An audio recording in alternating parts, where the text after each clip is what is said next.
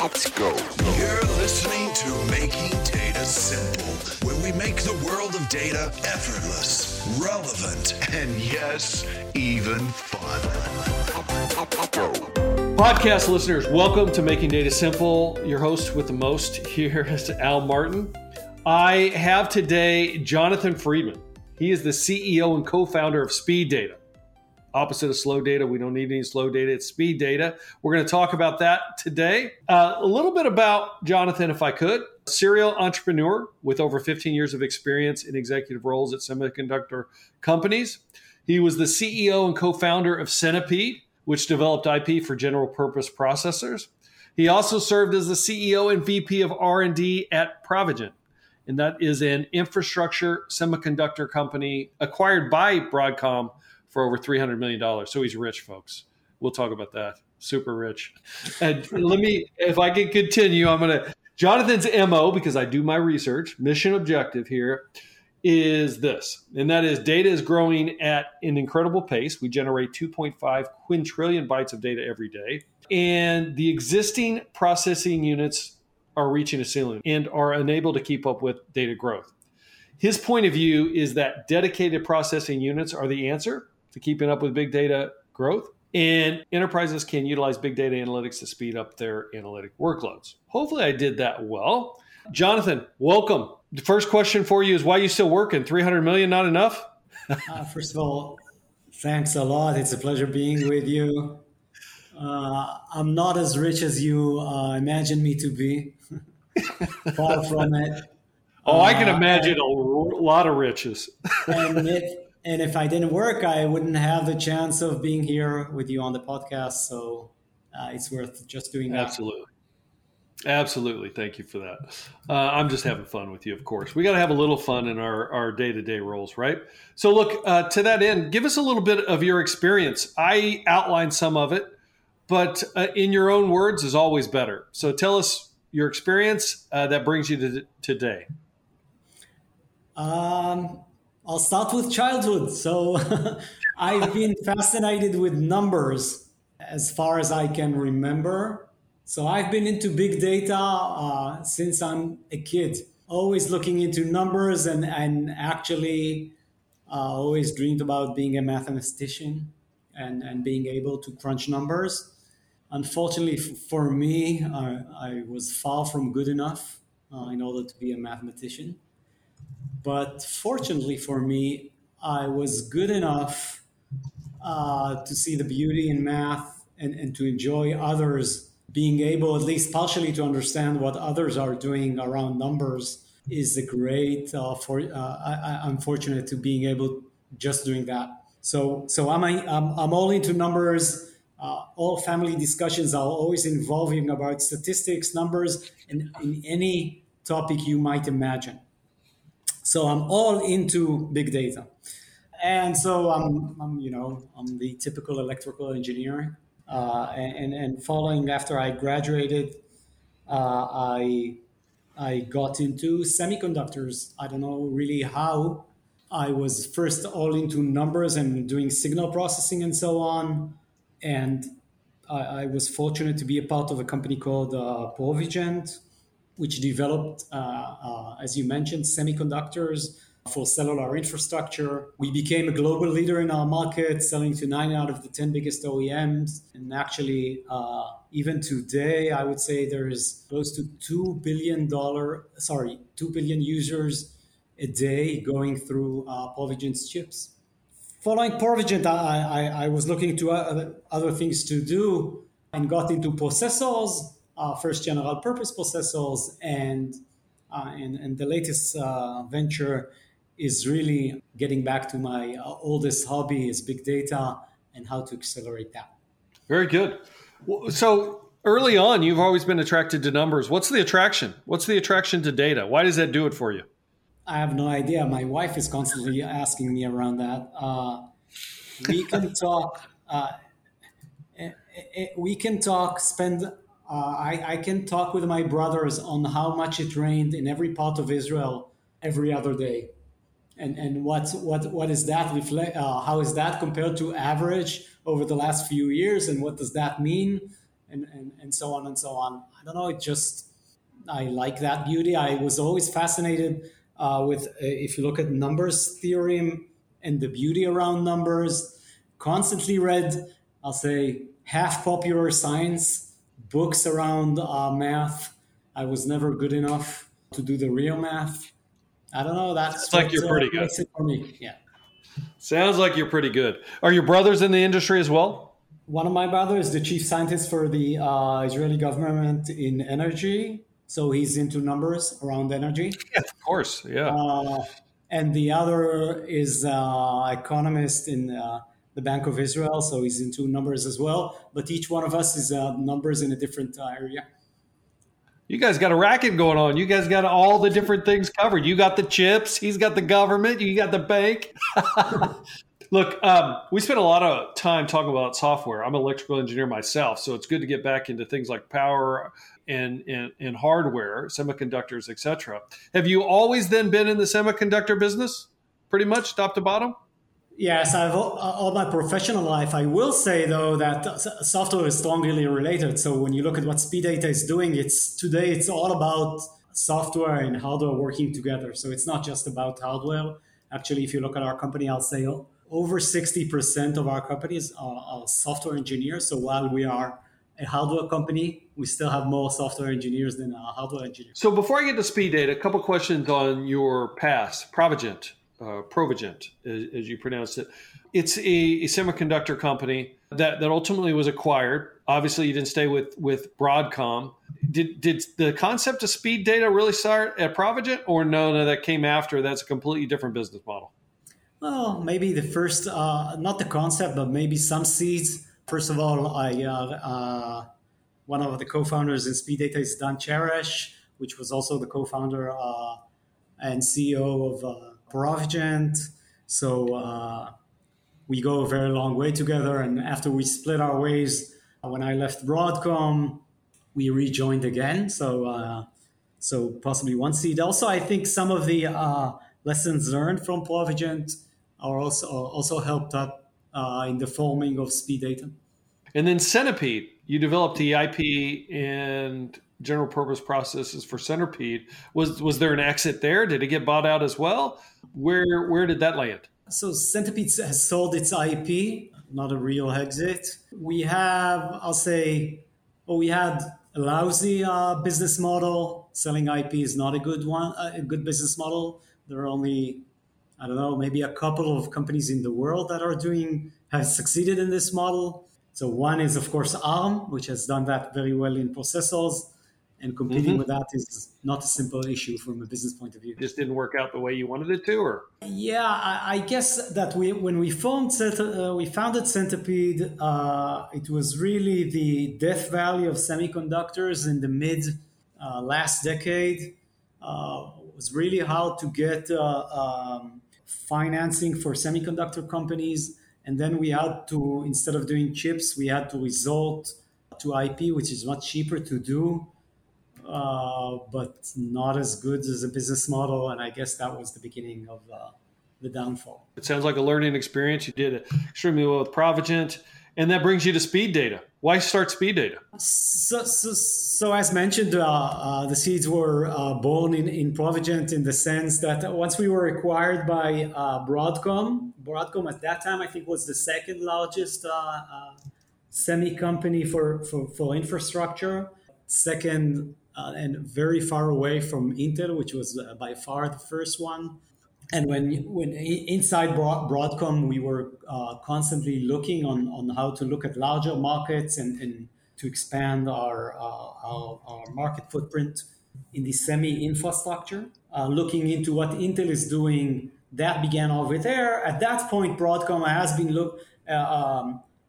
been looking to compete with Intel head to head in building ARM-based servers, something that did not succeed that well. I guess SpeedData is part of the thought that you can compete within the Intel in a completely different way via accelerator and not via head-to-head in a very similar to product to what Intel is doing today. In your mind, SpeedData is a direct competitor for Intel. Yeah, definitely when we started off. Today, it's not it's not just Intel. So the direct competitions are definitely the CPUs. So today, Intel has its own battles versus AMD and versus AWS's Graviton and other ARM-based servers. So I'll say the number one, by far, the number one competitor to speed data would be CPUs. Let's talk a little bit about the secret sauce as much as I can get it from you. It's funny because I did read an article that said how speed data accelerates data analytics.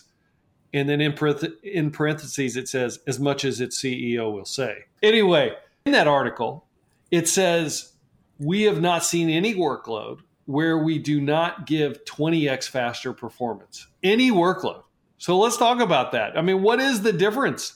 Yeah, I'll give some, but when I'm referring to any workload, that refers to any workload, any analytical workload. Okay, so okay, fair enough. We're definitely not a general purpose processor.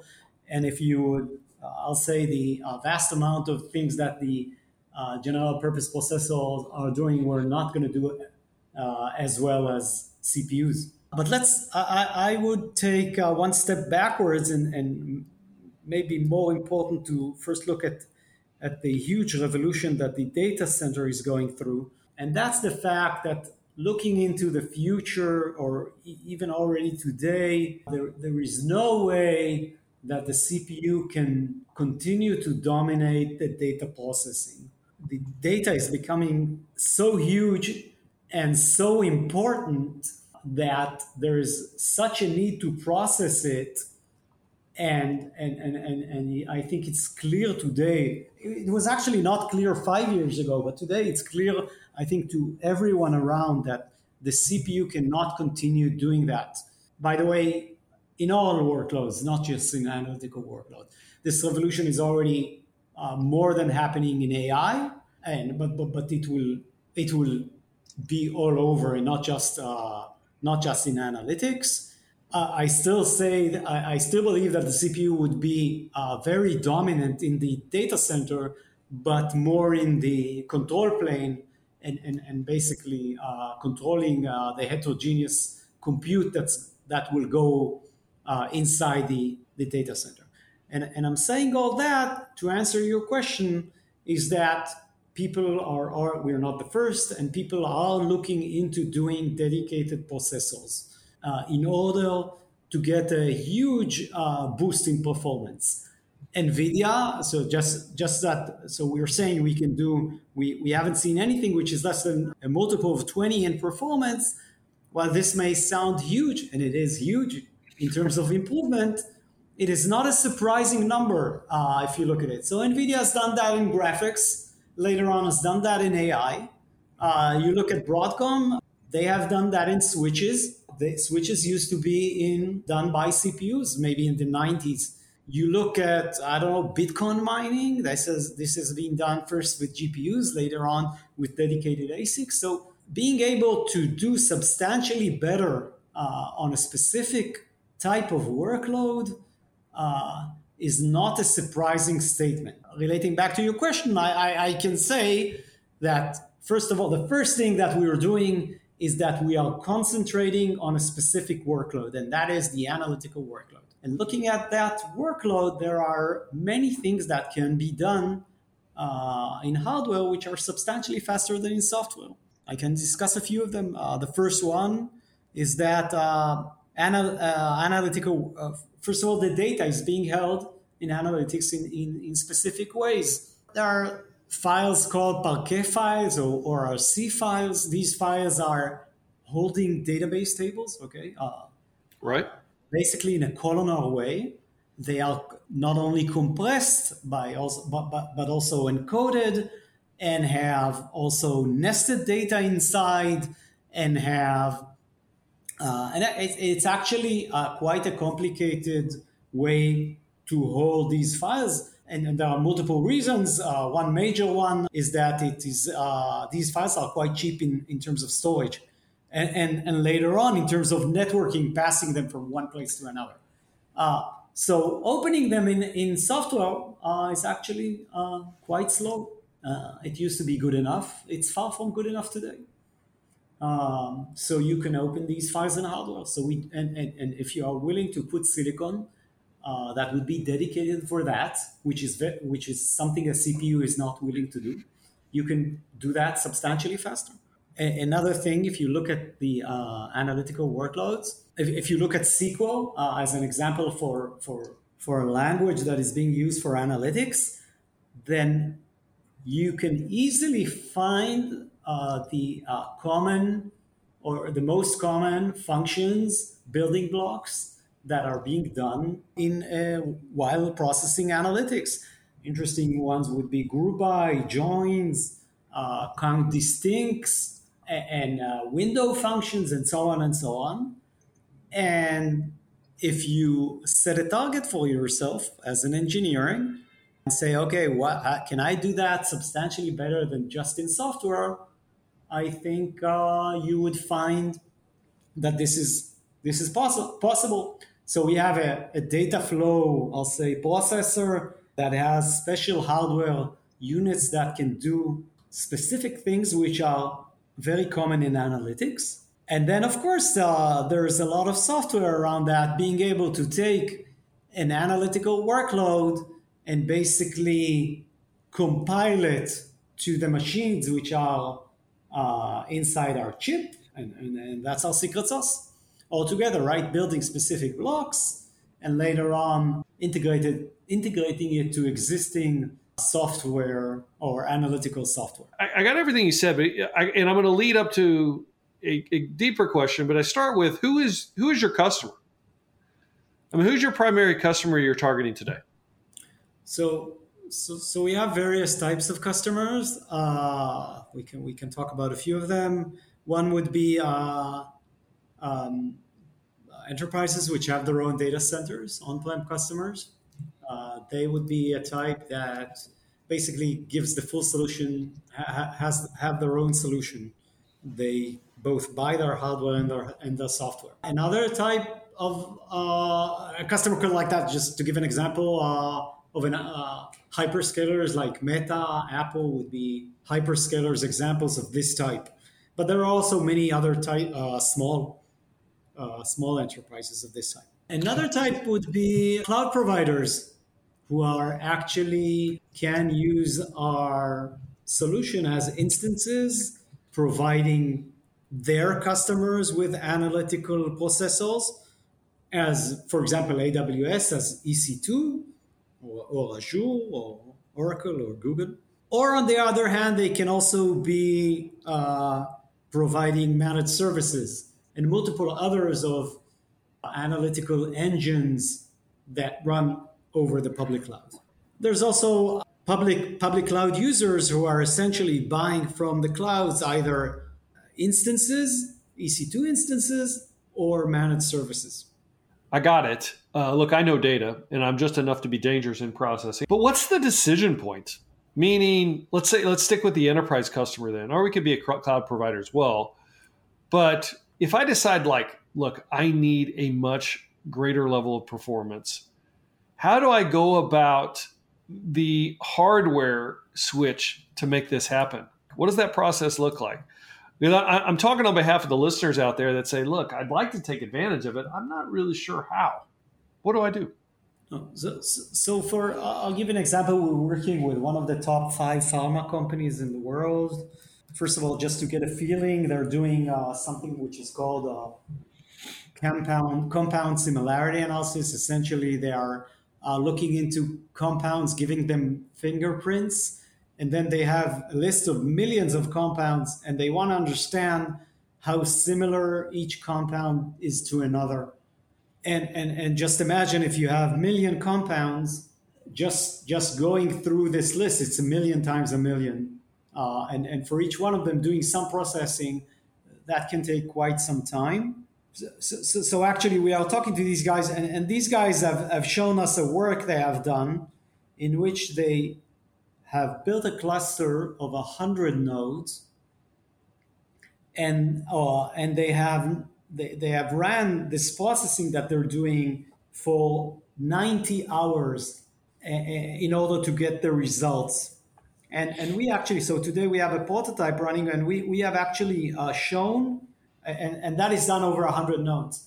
We actually have shown them that we can do that same processing on a single server instead of 100 with 4 of our own chips in 11 hours.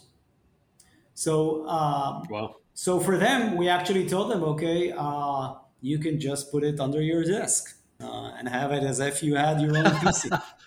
But essentially, customers who have their own data center have their infrastructure guys, and actually, so we can provide a solution either as a server with one of the big OEMs or as a PCIe card in a very similar fashion that the GPU is sold. We're a PCIe device, and that can fit in any server that can accommodate a PCIe card.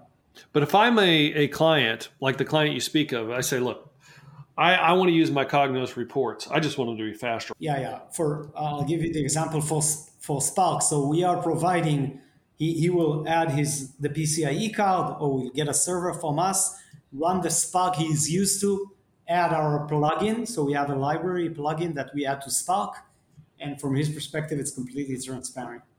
In that regard, you would always use Spark in that case. Yes, for Spark, we will have plugins, and we are now looking into Presto as well. So we will have plugins for that as well. And as I mentioned earlier, we will go after the various tools out there, one after another, such that the user will remain with two things. One, the SQL or the software he has written is untouched. And also, he will be able to maintain the framework or the tool, the analytical engine he is used to. He can continue using it. So right now we support Spark. Our next step is Presto, and we'll go after more and more tools as we progress. Does it matter if the customer is a supporter of Spark or not? Today, he only has to be a Spark user. The performance number are over Spark. It's not just the... So we measure them over Spark. It's after, if you have any connector losses, it's after all that. So to make sure I'm connecting all the dots here, and look, this is lack of my understanding, but is this like an APU? It's an analytic processing unit? Yeah, is that a yes? Yes, definitely. That's a yes. That's the name we have given to the family. I also managed to get it inside Ticopedia, so you can look it over. What's an APU? That's an analytical processing unit. DPUs, IPUs, GPUs. You have the APU. What's the difference? They're actually completely different products. We actually have also just lately written a paper on that, which would soon be published. But essentially, DPUs are parts which are handling offloading the CPU from network activity. There are NICs or smart NICs, and are offloading the CPU from all network activity. So we are not doing that, and they are not doing analytical processing. GPU is essentially mainly for AI, and NVIDIA is trying to widen its market and making it a general purpose GPU, but it's essentially mainly for AI in the data center today. And what else do we have? We sometimes have other types of accelerators. Some of them are related to computational storage and are being held as smart SSDs and things like that. And again, are accelerating the storage part. Makes sense. And just to reiterate, analytics, processing structure, semi-structured data, I presume, in the analytics context. Yes, definitely. Who's your biggest competitor? I mean, I get the NVIDIA for graphics, Broadcom switches, GPUs, Bitcoin, AI, whatever. Who do you see as your biggest competitor? So I said it earlier, CPUs are by far our biggest competitor. 99% of analytics processed in the data center today is being done by CPUs. Just to get a feeling of how big this workload is, just imagine just looking at the most important managed services out there. You have Redshift, which is an analytical tool, probably or one of the biggest managed services. BigQuery by Google, Databricks, which is managed Spark, You have Snowflake, which is fueled by its analytical capabilities. You have SAP HANA, which is SAP's most important product, which is an analytical tool. So it's a huge workload, and all of it is being done today by CPUs. Also, the discussion we had earlier, then you really don't have a competitor, to your point. No. Because CPUs isn't getting it done and won't get it done. At least that's your thesis, right? No, I will say so. So first of all, while I do believe that the CPUs will not continue doing that analytical processing forever, they are still my competitors, and I need to make sure that they will not continue doing it. But I would also mention that eyeing this market just as we are is NVIDIA, which is trying very hard to show that the GPU is also a good machine to do analytical processing. I would claim differently, but they're definitely eyeing this market as well. They're probably eyeing you as well. I don't know. You said something in the article that I read that was kind of interesting to me. I wanted you to say more. It said, because you rely on 7 nanometers, you've skipped supply chain concerns with 3 and 5. Yeah, I will say, first of all, the world has changed in the last 6 months. But previously to these 6 months, I would say that there was constant worries around around the supply chains, and the ability to deliver manufactured chips, and definitely for small companies like Speed Data. In that sense, I have mentioned that since we have such a huge advantage from an architectural point of view, we do not have to go to the bleeding edge in terms of process. Well, it's very crowded. Okay, you have Apple, NVIDIA, Intel, everybody's battling to get their gains from the process because in the markets they're competing, that's a huge part of the benefit is being able to move to a better process. We are not there, and we're perfectly fine in being 2 generations behind in terms of process. We have such a big advantage from an architecture point of view. We can easily compete with a CPU in 3 nanometers and be substantially better than that type of CPU. What impact does the CHIPS and Science Act that the U.S. instituted have on you? Anything? Well, for the moment, I will say that so there is one big chip manufacturer, TSMC, which is by far the most important commercial fab, and around tensions between China and the U.S. Nobody knows exactly what's going to happen there. And this pact has, I'll say, in the long term, does mitigate some of the worries around what's going to happen to chip manufacturing for the Western world. I mean, does it worry you, or do you say, no, it's non-issue, or do you say it's just something we need to keep an eye on? There are so many. The roller coaster in a startup is so steep on a daily basis that the long-term relationship between China and the U.S., I'll let Biden worry about that. Okay, fair enough. I've got the information around Speed Data, your history. Also, we talked about some use cases, your customer base, competition. What's the future going to hold? What if you're a prediction, and this is just an open-ended question, where are we going here? I mean, you already kind of predicted where you think CPUs are going. Either they're going to have to change or they're not going to keep up. But what's your prediction on the future? Zero ability to predict the future. We are already not on the brink, but more already inside a huge revolution. And it relates directly to data, not just in terms of analytics, but of course in AI and so on. And the world is changing at an astonishing rate. And there will not be a single industry that we look into that would not be completely different in 10 years from now. So I actually, as a late adopter, I have no idea how I'm going to keep up with it. But I'll say my only prediction is that 10 years from now, the world's going to look so different from what it is today. And hopefully speed data would have part of that.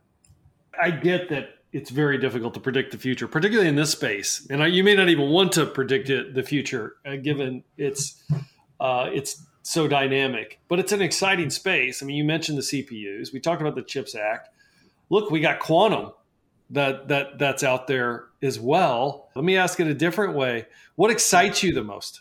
I'll say that first of all, being in the in the deep tech industry, I think is like being in an escape room every day. You have to solve problems which are extremely interesting, and you always get the rush of, okay, how can I solve that? And on a daily basis, you solve one problem after another.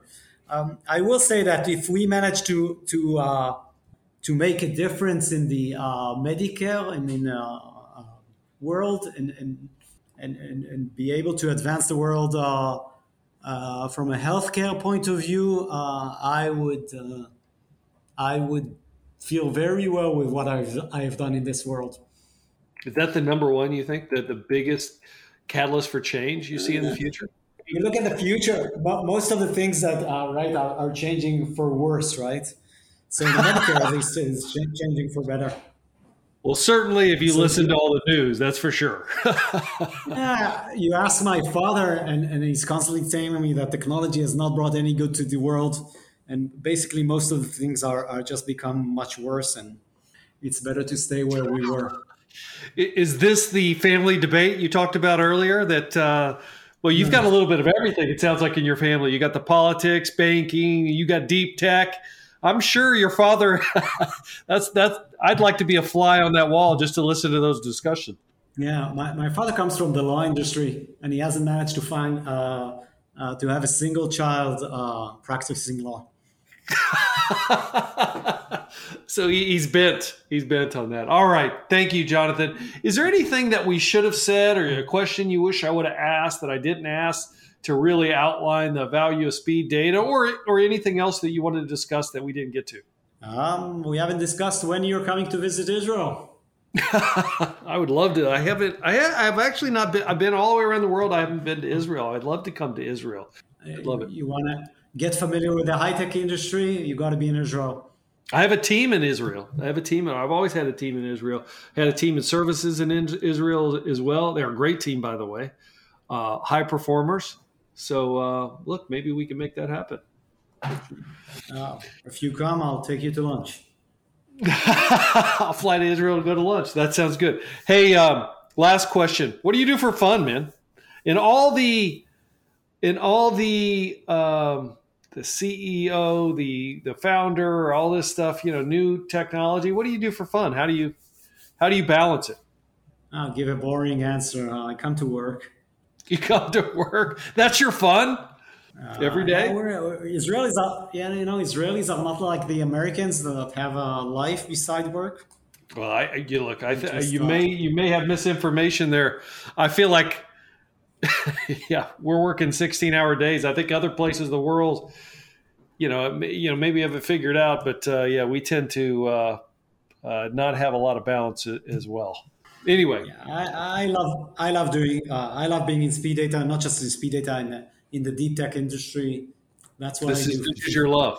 That's good. That's good. Look, all good. I appreciate it. Thank you for being here. Thank you for sharing speed data with us. Thank you for having me. Thank you so much. For all you listeners out there, I greatly appreciate you each and every week. Please rate us on your flavor of podcast of your choice. Until next time, hit us on almartintalksdata@gmail.com. We'd love to hear from you. I'd love to see if you'd like to be on the podcast or if you have any content that you'd like for us to share with you. We do our best. Thank you. We'll talk to you next time. See you.